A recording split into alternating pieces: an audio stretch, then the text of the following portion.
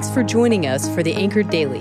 This fall, we're learning from Ezra, Nehemiah, and Haggai as we consider how God would have us remain faithful, obedient, and hopeful no matter what comes our way.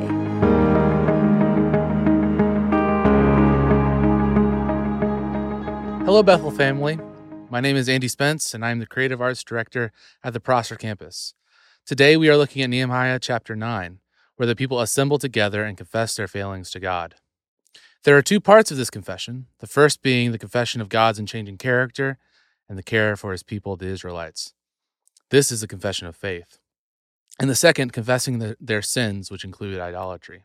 In the chapter before, Ezra, Nehemiah, along with the other Levites, are reading and teaching the law to the people.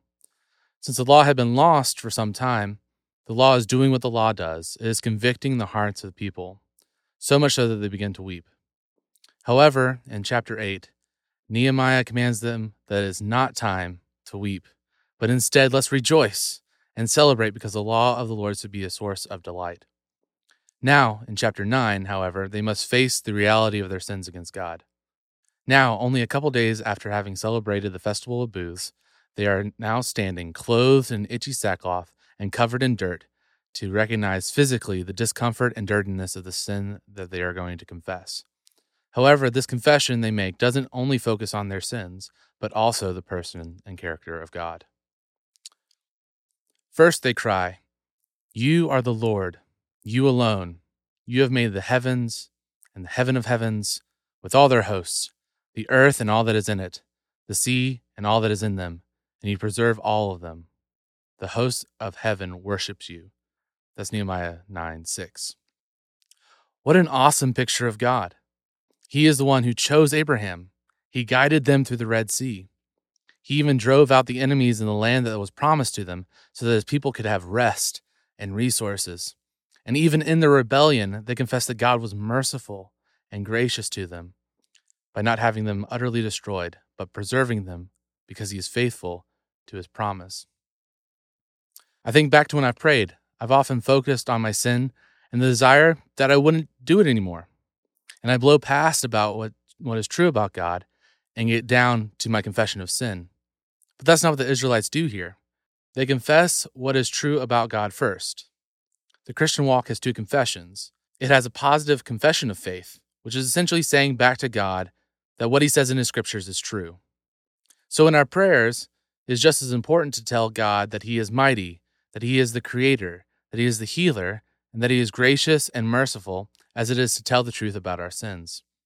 This isn't because God needs our affirmation, but through prayer, our thoughts and lives are moved more and more in line with who God is and who Christ is and our knowledge of him. Maybe you've experienced that in your own prayer life. Maybe it feels like you need to confess your sins first, and then you can praise him again. I don't think that's the case. If we truly confess who God is, we realize that we are not him, but it also reminds us of his character. That puts us in the right frame of mind to confess our sins. Second, the Israelites here confessed their sins to God. We couldn't get away from that. They start the confession in verse 26. They recognize that this entire time, God was trying to warn them of the consequences of their actions through the prophets, whom they killed. This is because they forgot the law of the Lord. Not only did they forget the law, when it was presented to them, they did not want to listen. It's important that when the Bible convicts us of our sins, that we quickly confess those sins and turn away from them. Paul warns us in Romans 2 that God's forbearance should lead us to repentance, not to a belief that we have tomorrow to confess those sins. And finally, I find it interesting that at the end of this section, the people of Israel say that while God has been righteous all this time, their kings, princes, and fathers had not paid attention to the law of God. In a sense, they did not lead God's people into the righteous way of living. They did not hold fast the truth and guide the people in all righteousness. However, we know as Christians that Jesus is the true and better King. He rules in righteousness. He follows the commands of the Father completely and without wavering. And the truth is, he leads his church in the same way. that we might know his commandments and follow them all of our lives, so that there is no doubt that his way is right. And if we trust in him, we will not be put to shame. Let's pray. God, you are holy and gracious to us. Help us to live a life of confession and repentance, knowing that through Jesus Christ we have forgiveness of our sins. Amen. Thanks for joining us again today.